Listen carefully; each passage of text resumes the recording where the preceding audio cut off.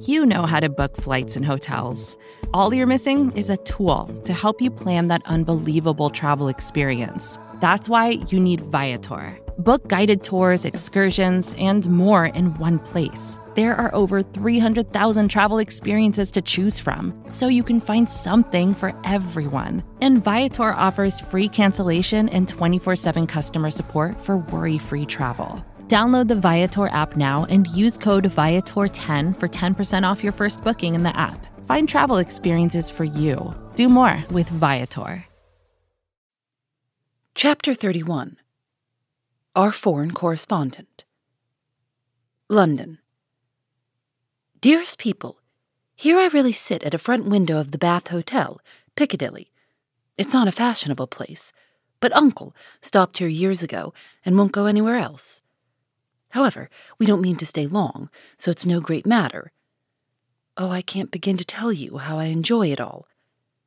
I never can, so I'll only give you bits out of my notebook, for I've done nothing but sketch and scribble since I started.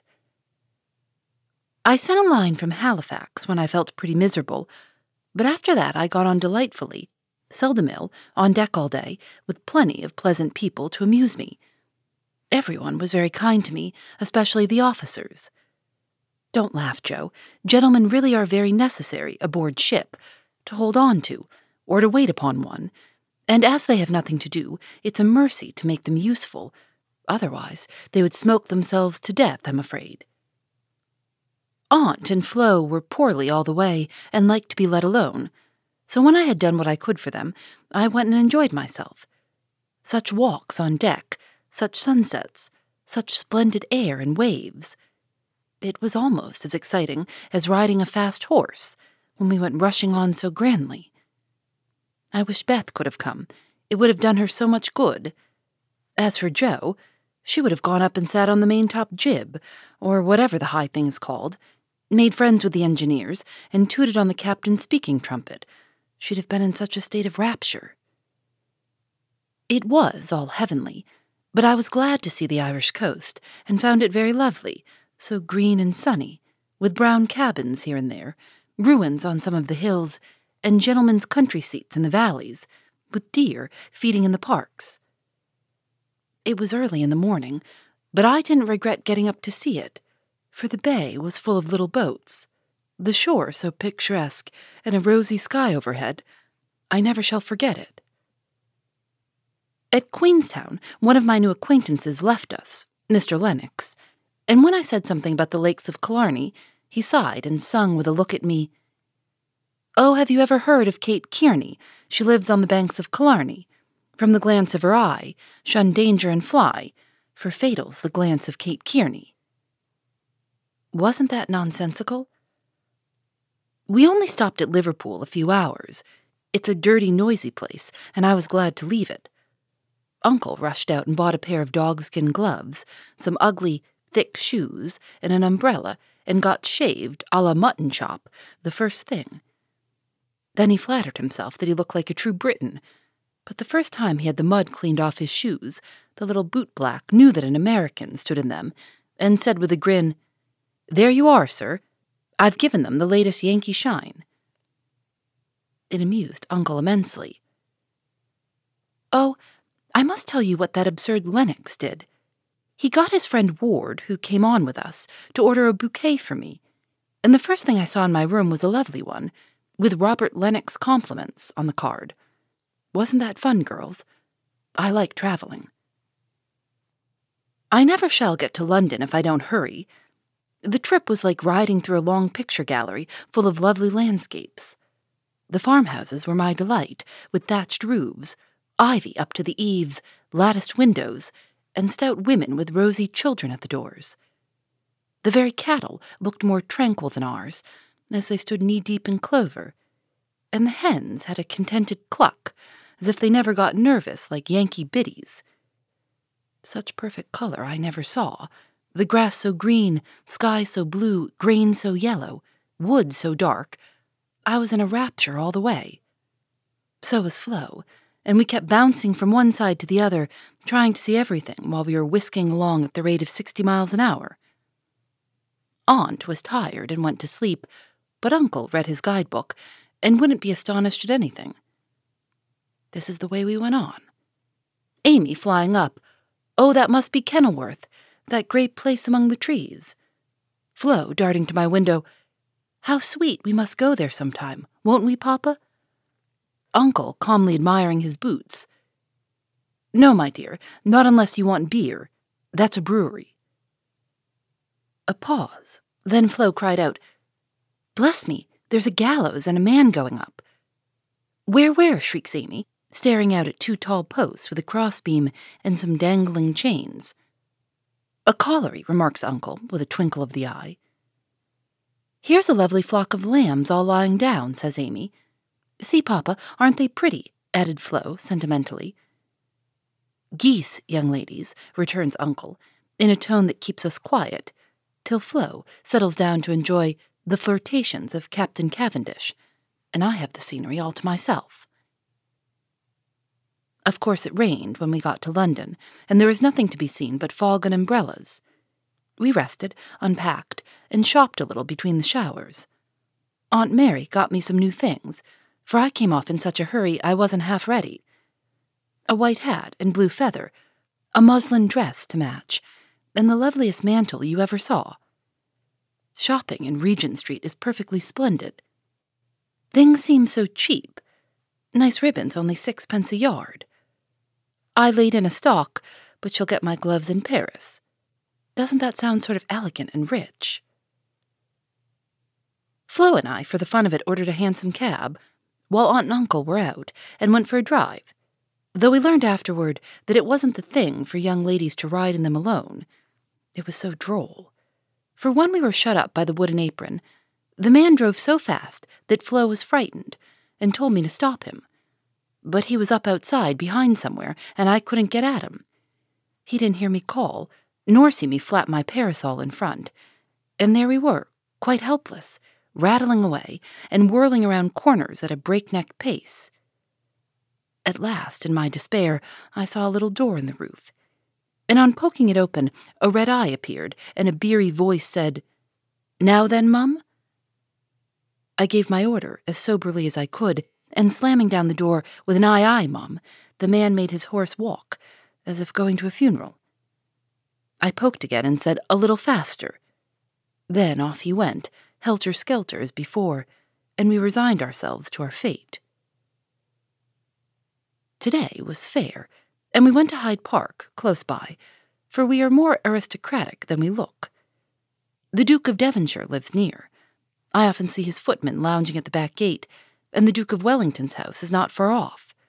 Such sights as I saw, my dear. It was as good as punch, for there were fat dowagers rolling about in their red and yellow coaches, and gorgeous Jameses in silk stockings and velvet coats, up behind, and powdered coachmen in front.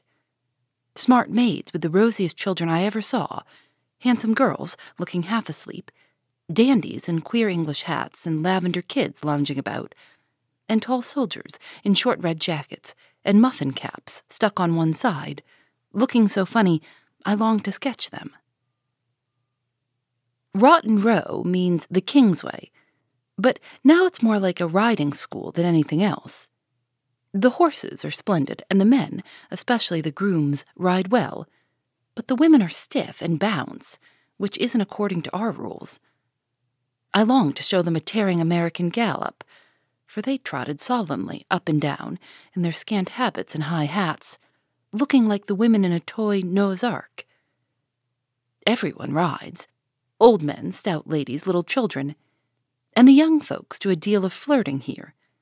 I saw a pair exchange rosebuds, for it's the thing to wear one in the buttonhole, and I thought it rather a nice little idea. In the PM to Westminster Abbey, but don't expect me to describe it, that's impossible, so I'll only say it was sublime. This evening we are going to see Fector, which will be an appropriate end to the happiest day of my life. It's very late, but I can't let my letter go in the morning without telling you what happened last evening. Who do you think came in as we were at tea? Laurie's friends, Laurie's English friends, Fred and Frank Vaughan. I was so surprised, for I shouldn't have known them, but for the cards. Both are tall fellows with whiskers.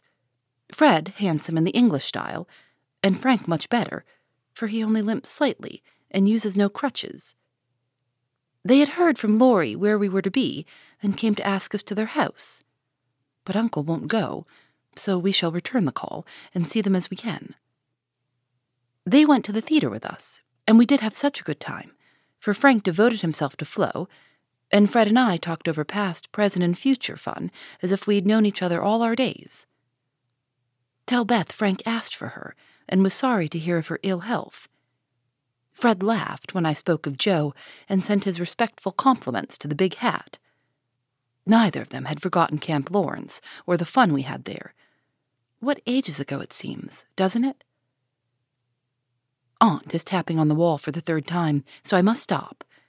I really feel like a dissipated London fine lady, writing here so late, with my room full of pretty things, and my head a jumble of parks, theaters, new gowns, and gallant creatures who say ah and twirl their blonde mustaches with the true English lordliness. I long to see you all, and in spite of my nonsense, am, as ever, your loving Amy. Paris. Dear girls, in my last I told you about our London visit, how kind the Vaughans were, and what pleasant parties they made for us. I enjoyed the trips to Hampton Court and the Kensington Museum more than anything else. For at Hampton I saw Raphael's cartoons, and at the museum rooms full of pictures by Turner, Lawrence, Reynolds, Hogarth, and the other great creatures. The day in Richmond Park was charming, for we had a regular English picnic, and I had more splendid oaks and groups of deer than I could copy. Also heard a nightingale and saw larks go up. We did London to our heart's content, thanks to Fred and Frank, and were sorry to go away, for though English people are slow to take you in, when they once make up their minds to do it, they cannot be outdone in hospitality, I think.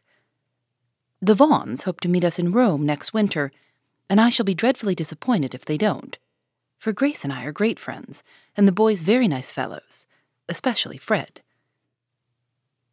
Well, we were hardly settled here when he turned up again, saying he had come for a holiday and was going to Switzerland. Aunt looked sober at first, but he was so cool about it she couldn't say a word. And now we get on nicely, and are very glad he came, for he speaks French like a native, and I don't know what we should do without him. Uncle doesn't know 10 words, and insists on talking English very loud, as if it would make people understand him. Aunt's pronunciation is old-fashioned, and Flo and I, though we flattered ourselves that we knew a good deal, find we don't, and are very grateful to have Fred do the parlez-vouing, as Uncle calls it. Such delightful times as we are having. Sightseeing from morning till night, stopping for nice lunches in the gay cafes, and meeting with all sorts of droll adventures. Rainy days I spend in the Louvre, reveling in pictures. Jo would turn up her naughty nose at some of the finest, because she has no soul for art. But I have, and I'm cultivating eye and taste as fast as I can. She would like the relics of great people better, for I've seen her Napoleon's cocked hat and grey coat, his baby's cradle, and his old toothbrush. Also Marie Antoinette's little shoe, the ring of St. Denis, Charlemagne's sword, and many other interesting things. I'll talk for hours about them when I come, but haven't time to write. The Palais Royal is a heavenly place, so full of lovely things that I'm nearly distracted because I can't buy them. Fred wanted me to get some, but of course I didn't allow it. Then the Champs-Élysées are très magnifiques. I've seen the imperial family several times, the emperor an ugly, hard-looking man, the empress pale and pretty, but dressed in bad taste, I thought, purple dress, green hat, and yellow gloves. Little Nap is a handsome boy who sits chatting to his tutor and kisses his hand to the people as he passes, in his 4-horse barouche, with postilions in red satin jackets and a mounted guard before and behind. We often walk in the Tuileries Gardens, for they are lovely, though the antique Luxembourg Gardens suit me better. Père Lachaise is very curious, for many of the tombs are like small rooms, and looking in, one sees a table with images of pictures of the dead, and chairs for the mourners to sit in when they come to lament. That is so Frenchy. Our rooms are on the Rue de Rivoli, and sitting on the balcony, we look up and down the long, brilliant street. It's so pleasant that we spend our evenings talking there when too tired with our day's work to go out. Fred is very entertaining, and is altogether the most agreeable young man I ever knew, except Laurie, whose manners are more charming. I wish Fred was dark, for I don't fancy light men. However, the Vaughans are very rich and come of an excellent family, so I won't find fault with their yellow hair, as my own is yellower. Next week we are off to Germany and Switzerland, and as we shall travel fast, I shall only be able to give you hasty letters. I keep my diary and try to remember correctly and describe clearly all that I see and admire, as Father advised. It is good practice for me, and with my sketchbook will give you a better idea of my tour than these scribbles. Adieu. I embrace you tenderly. Amy. Heidelberg. My dear Mamma, having a quiet hour before we leave for Bern, I'll try to tell you what has happened, for some of it is very important, as you will see. The sail up the Rhine was perfect, and I just sat and enjoyed it with all my might. Get Father's old guidebooks and read about it. I haven't words beautiful enough to describe it. At Koblenz we had a lovely time, for some students from Bonn, with whom Fred got acquainted on the boat, gave us a serenade. It was a moonlit night, and about 1 o'clock Flo and I were waked by the most delicious music under our windows. We flew up and hid behind the curtains, but sly peeps showed us Fred and the students singing away down below. It was the most romantic thing I ever saw. The river, the bridge of boats, the great fortress opposite, moonlight everywhere, and music fit to melt a heart of stone. When they were done, we threw down some flowers and saw them scramble for them, kiss their hands to the invisible ladies, and go laughing away to smoke and drink beer, I suppose. Next morning, Fred showed me one of the crumpled flowers in his vest pocket and looked very sentimental. I laughed at him and said I didn't throw it, but Flo, which seemed to disgust him, for he tossed it out of the window and turned sensible again. I'm afraid I'm going to have trouble with that boy. It begins to look like it. The baths at Nassau were very gay, so is Baden-Baden, where Fred lost some money and I scolded him. He needs someone to look after him when Frank is not with him. Kate said once she hoped he'd marry soon, and I quite agree with her that it would be well for him. Frankfurt was delightful. I saw Goethe's house, Schiller's statue, and Danneker's famous Ariadne.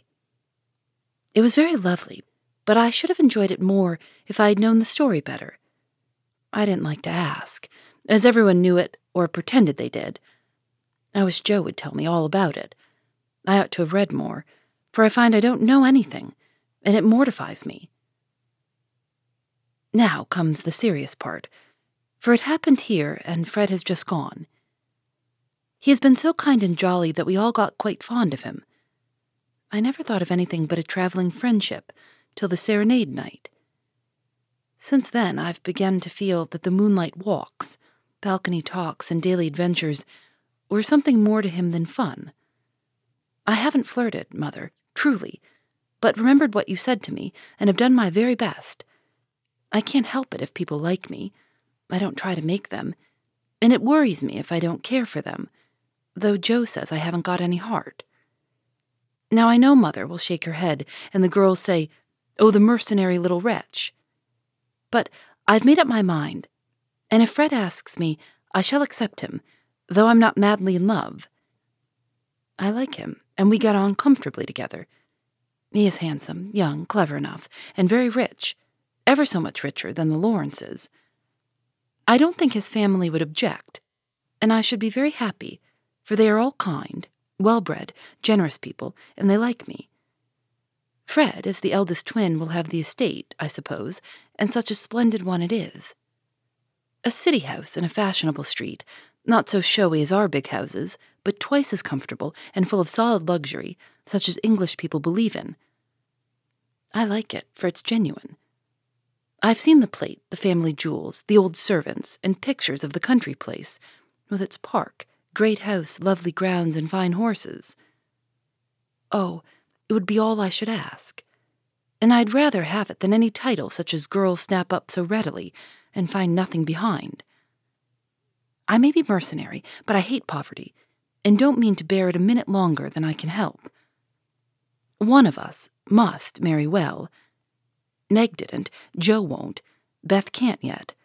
So I shall, and make everything okay all around. I wouldn't marry a man I hated or despised. You may be sure of that. And though Fred is not my model hero, he does very well, and in time I should get fond enough of him, if he was very fond of me, and let me do just as I liked. So, I've been turning the matter over in my mind the last week, for it was impossible to help seeing that Fred liked me. He said nothing, but little things showed it. He never goes with Flo, always gets on my side of the carriage, table, or promenade, looks sentimental when we are alone, and frowns at anyone else who ventures to speak to me. Yesterday at dinner, when an Austrian officer stared at us, and then said something to his friend, a rakish-looking baron, Fred looked as fierce as a lion, and cut his meat so savagely it nearly flew off his plate. He isn't one of the cool, stiff Englishmen, but is rather peppery, for he has Scotch blood in him, as one might guess from his bonny blue eyes. Well, last evening we went up to the castle about sunset, at least all of us but Fred, who was to meet us there after going to the post for letters. We had a charming time poking about the ruins, the vaults where the monster is, and the beautiful gardens made by the Elector long ago for his English wife. I liked the great terrace best, for the view was divine, so while the rest went to see the rooms inside, I sat there trying to sketch the grey stone lion's head on the wall, with scarlet woodbine sprays hanging round it. I felt as if I'd got into a romance, sitting there, watching the Neckar rolling through the valley, listening to the music of the Austrian band below, and waiting for my lover, like a real storybook girl. I had a feeling that something was going to happen, and I was ready for it. I didn't feel blushy or quaky, but quite cool, and only a little excited. By and by I heard Fred's voice, and then he came hurrying through the great arch to find me. He looked so troubled that I forgot all about myself and asked what the matter was. He said he'd just got a letter begging him to come home, for Frank was very ill. So he was going at once on the night train and only had time to say goodbye. I was very sorry for him and disappointed for myself, but only for a minute, because he said, as he shook hands, and said it in a way that I could not mistake, "I shall soon come back. You won't forget me, Amy."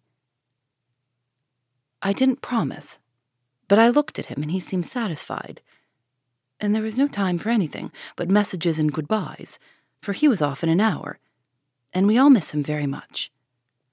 I know he wanted to speak, but I think, from something he once hinted, that he had promised his father not to do anything of the sort yet a while, for he is a rash boy, and the old gentleman dreads a foreign daughter-in-law.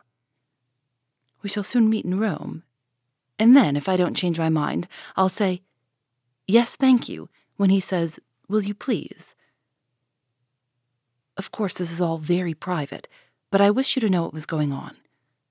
Don't be anxious about me. Remember, I am your prudent Amy, and be sure I will do nothing rashly. Send me as much advice as you like. I'll use it if I can. I wish I could see you for a good talk, Marmee. Love and trust me. Ever your Amy. Phoebe Reads a Mystery is recorded in the studios of North Carolina Public Radio, WUNC.